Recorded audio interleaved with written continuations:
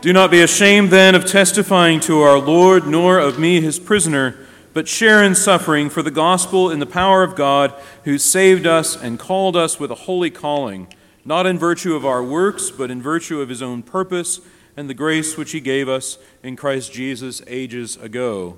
From the second epistle of St. Paul to Timothy, in the name of the Father, and of the Son, and of the Holy Spirit. Amen. Please be seated. This morning I want to address the question of the Christian's duty to testify to the Lord Jesus Christ without shame. Anyone here struggle with shame in witness? Not nearly enough hands. Okay. That's partly the reason. Okay. Shame is a powerful motivator, or should I say demotivator. I asked you to be honest, and you didn't raise your hand.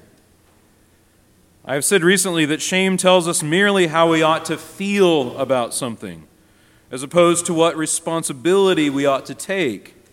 Shame moves us to inaction, causes us to be immobilized with regard to our most basic duties. I have talked with many people through the years who bear such a weight of shame that they can't really do anything. I myself have borne that weight. Many of us, and I would venture to guess that most of us, were raised in a culture that placed such a high value on the emotional, what we might call emotive responses, that we find it very difficult to exercise responsibility at all. This has happened as our culture has gone from believing in moral facts to believing that the only thing that matters is our intuition, our intuitive approval or disapproval of this or that action. Well, let me give an example. A child does something or does not do something that meets with the parent's disapproval, and the parent, instead of correcting the child and calling the child to responsibility, is more interested in how the child feels about what he has done. So there's a lecture or a threat, and the parent is not satisfied until there is sufficient remorse. I preach to myself. I did this very thing yesterday to my own kids. And now I have to preach about it. The parent has taken the basic premise that a child who commits a fault must feel shame, and it is the parent's duty to instill that shame in the child in order to be a good parent. This has the effect of conditioning the fallen human response to sin in us, that of shame. Remember Adam and Eve, what do they do after they commit that fallen, terrible sin? They hide in shame.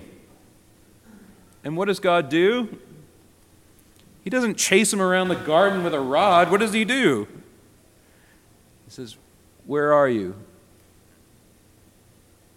Consequently, because of all this, we become a people who believe simply this, that responsibility is a poor substitute for emotion.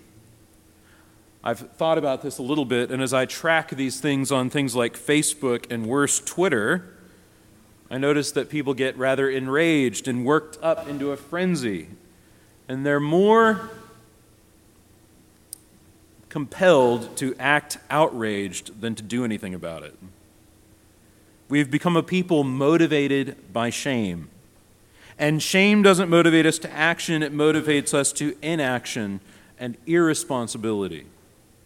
I love what the letter to the Hebrews says about Jesus and shame, that for the joy that was set before him, he endured the cross, despising the shame, and is seated at the right hand of the throne of God. Shame was telling Jesus, shame emanating from the demons of hell, don't take action. Don't do anything about sin and death. Don't do anything. Don't take up the cross. Don't bear this responsibility. The powers of darkness wanted them to be bound in fear, to be ashamed of you and of me, and quite simply to do nothing. But what did he do? He despised the shame and endured the cross and put death to flight. He took upon himself responsibility for sin, took upon himself the curse of death. And that is the cause of the Christian's confidence, and that alone.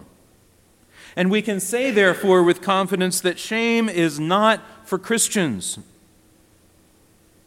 Shame is for sinners who are committed to their sinfulness. They're the ones who should feel that something is wrong with their inaction, with their apathy and sin. We should instead take confidence in the cross and teach our children to do the same. We've been led to believe that sins of commission, those things that we do, are the worst kind of sin. But let me tell you, much of the time, our greatest problem are sins of omission, those things that are left undone. Repentance, beloved, is not just about giving up the life of sin. It is about turning to the new life of righteousness, turning to a life of virtue, wrought in us by the power of divine grace. And it is in this light that I want to look at this reading from 2 Timothy, not neglecting the reading from the Gospel of Luke. At the heart of both readings is an emphasis on duty. Duty is not a word we like to use that much these days because we think it's a bad word. It could be if you used it that way. Oh, come on, that was solid. But I don't want you to get the wrong idea. The Christian life is a life of joyful obedience. It's lived out in thankfulness to God for the free gift of salvation. And this obedience is not caused by our own will, but by the will of God. I've been driving around lately and have seen attached to stop signs, there's a stop sign, and then below it is another sign that says, "Stop sinning, obey Jesus," as if it were that simple. We cannot please God by our own power, but we must be enabled by the free gift of grace to live rightly. Those who understand Christianity to be entirely about duty and not about the grace needed to live out that duty miss the point. Yet we can understand and understand truly that to be a people of faith and to be a people of obedience is one and the same thing. And we see this in the gospel reading today. The disciples ask Jesus, what? Increase our faith. Make us more faithful. Make us believe in you more. Fill us with virtue, they could be saying. And the Lord's response is not only to say that if they had faith like a mustard seed, they could command sycamore trees to be planted in the sea, an amazing thing. But he, at the end of the story, encourages them to think about what they'll say at the end of their lives. Simply this: we are unworthy servants. We have only done what was our duty. There's something about living with a duty in mind that is the very thing of faith. There's something about living in obedience that is the very thing of being a person of increased faith. A servant in the outworking of faith in the Lord will always act in obedience. If the servant trusts the master, he will do as he is commanded. Some of you may have served in the military. One of the things they try to cultivate is trust in the structure, trust in your commanding officer. If you don't trust the commanding officer, what will you do? You probably do your duty and do it grudgingly. But that's not what's wanted. So we go to this reading from 2 Timothy. Paul writes to Timothy, as always, as to his beloved child. He prays for him. He prays for grace and mercy and peace from God the Father and the Lord Jesus Christ to be upon him. Paul is writing from prison, and he's writing as a proud father, proud of the faith which is in his spiritual son, a faith which comes not only from Paul's witness, but from Timothy's mother and grandmother. Timothy is a product of generational faithfulness.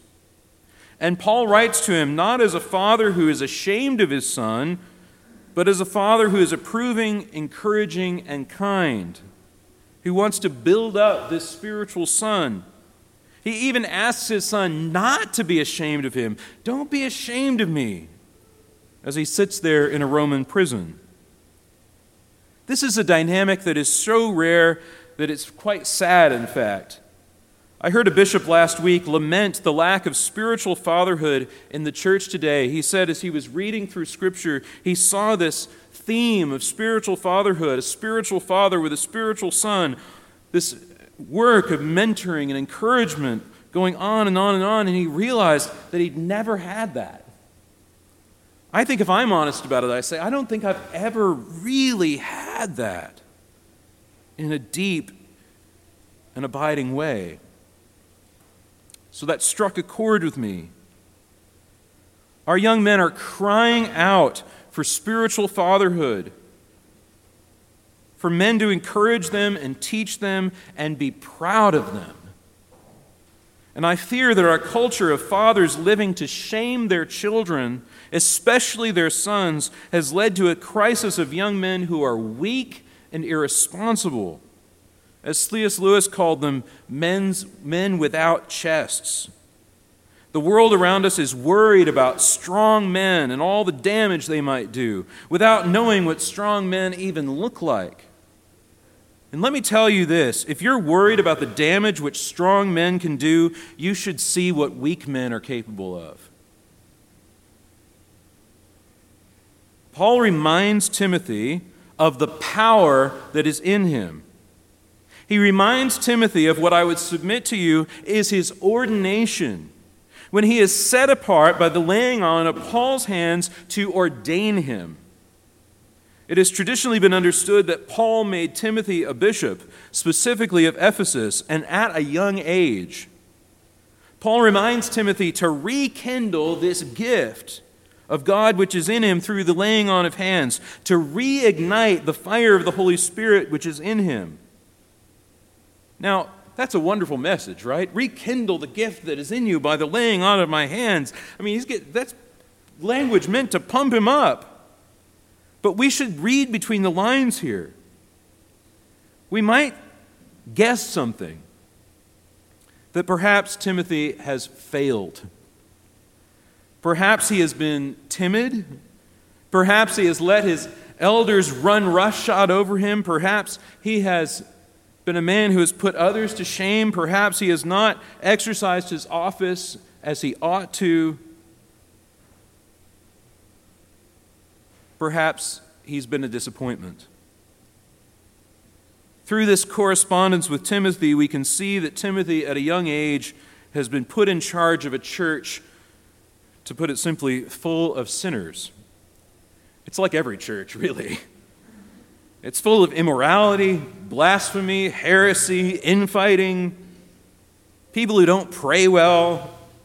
The wrong people are getting ordained, which is always the case. And so Paul sends Timothy instructions for good church order, whom to ordain, how they should pray, so on and so forth. In the second epistle, Timothy is being exhorted to persevere in the faith, especially as he suffers, and Paul draws attention to his own suffering as a model for faithfulness to his duty in the midst of suffering. In chapter 2, Timothy is exhorted to present himself as one who is approved, a workman who has no need to be ashamed. Timothy's confidence is flagging. The power that is in him has in some ways disappeared. And so we can infer from all this that Paul is concerned that Timothy take his responsibilities seriously once again, that he return to this great calling that God has given him, that he rekindle the gifts of God, the graces given to him for the performance of his duties as a bishop. Maybe he's been timid, maybe he's been rash, maybe he has been humble to the point of being weak and ineffective. And so Paul writes, God did not give us a spirit of timidity, but a spirit of power and love and self-control. Paul calls upon Timothy to shun shame again. He says, do not be ashamed then of testifying to our Lord, nor of me his prisoner, but share in suffering for the gospel in the power of God. Paul is calling upon Timothy to live a life that is so authentic that so shuns shame that he will suffer for it. That he will suffer the reproach of those who think he ought to be doing less or that think he ought to be doing more. That will lead him to suffer for the gospel because he exercises the very power of God. You know, I noticed something. There are many out there who, in an attempt to silence the witness of Christians, attempt to shame us for what we believe, for the most closely held convictions of the Christian faith, our convictions about Christ, about creation, about marriage, about human life, about all manner of things. Many times that outside criticism sounds like this: don't listen to those Christians, they're terrible people. Do you know what they believe? They're hypocrites, the whole lot of them. And there are many that listen. They don't want to suffer reproach. They don't want to suffer the ill opinion of their friends. And so they relent and say, whoa, don't lump me in with them. I'm not like that. I'm different. They want to be well thought of. They want to be loved even. They don't want to suffer shame in that way. But Paul, note, does not shame Timothy for his timidity. He doesn't shame him for his lack of courage, but rather reminds him of his holy calling, which is not given in virtue of his works or how good he is at doing this or that or another thing, but in virtue of God's own purposes, in the grace given in Christ Jesus. And that is the very thing we need to be reminded of today. God did not call you because you're great. God did not call you because you're capable. And He did not call you because of all the good things you've done. He called you because He has a purpose. He has a job for you to do. And He's given you all the grace needed for it in His Son Jesus. So Paul encourages his son in the faith with kind words, with gentle words. This is what a good bishop should do. A good bishop should remind the priests of the diocese of the holiness of their calling. He reminds them that they operate not by talent or human wisdom and skill, but by grace. A good bishop calls the clergy to prayer. And likewise, a good priest doesn't stand before the people in October and say, "Shame on you for not giving enough money." He doesn't say, "You should all be ashamed of how little money you give." No, he doesn't do that at all. He should remind them of whom they belong to and whom it is they serve. He calls upon them to guard the faith and follow sound instruction, but he does not shame them. And in the same way, a good parent does not shame children for their behavior, and I've been horrible about this. No, good parents encourage their children to live by the grace of God, to accept suffering, and to persevere through difficulty, to take their responsibilities seriously. Well, let me wrap this up by saying something about the purposes of God. I had mentioned Adam and Eve earlier, and it is all too easy to fall into the patterns which they set out for us in the garden, to slink off in shame and dejection. And yet we see God's purposes not in harsh judgments, but in the great call which He constantly gives us to present ourselves before Him, to receive grace and mercy. To say at the end of our life, we only did what was our duty. And so we're given that power to obediently follow Him in faith and to, without shame or fear, testify to this grace and mercy, to give witness to the faith that is in us. If you want to know how to overcome your shame or your fear and share the faith that is in you with others, with your neighbors, with your friends, with your fellow students, the surefire way is not to be ashamed about it. The surefire way is to know the holy calling He has given, the purposes he has towards humanity, to save and not to put to shame, to redeem and not to forsake. We just celebrated the feast of St. Francis of Assisi on Friday, and St. Francis is one whom we can take as a model for how to live in this way. He lived till the end of his life a very humble life, a life that he had chosen, but it was a life of authenticity and a life in which he was not ashamed to testify to the gospel. Well, there's a story about Francis who, after this time in which he was praying in the church of San Damiano, and this crucifix comes to life and says to him, "Francis, help me rebuild my church."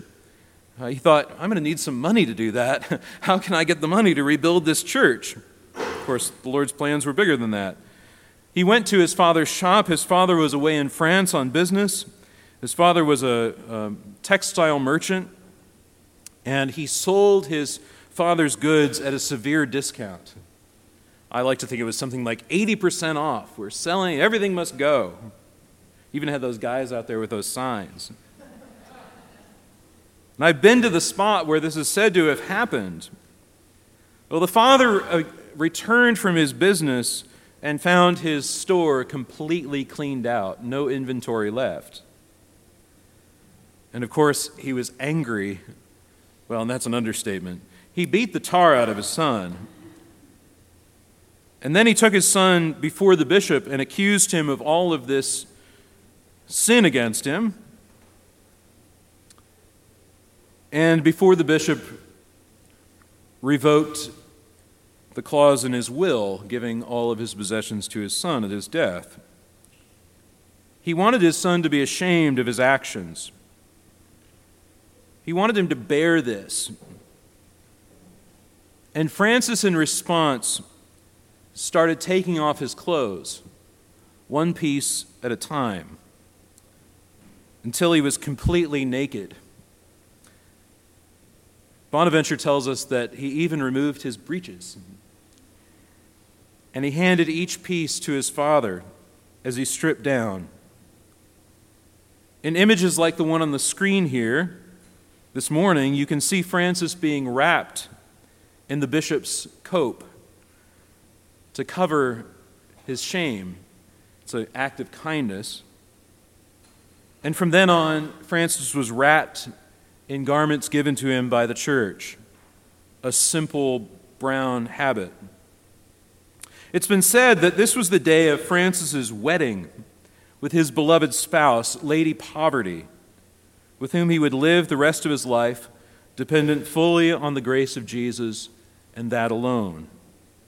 Francis was, to put it simply, an inspiring witness in his day. No one could deny the effect of his life. No one could deny the grace of Jesus working in him.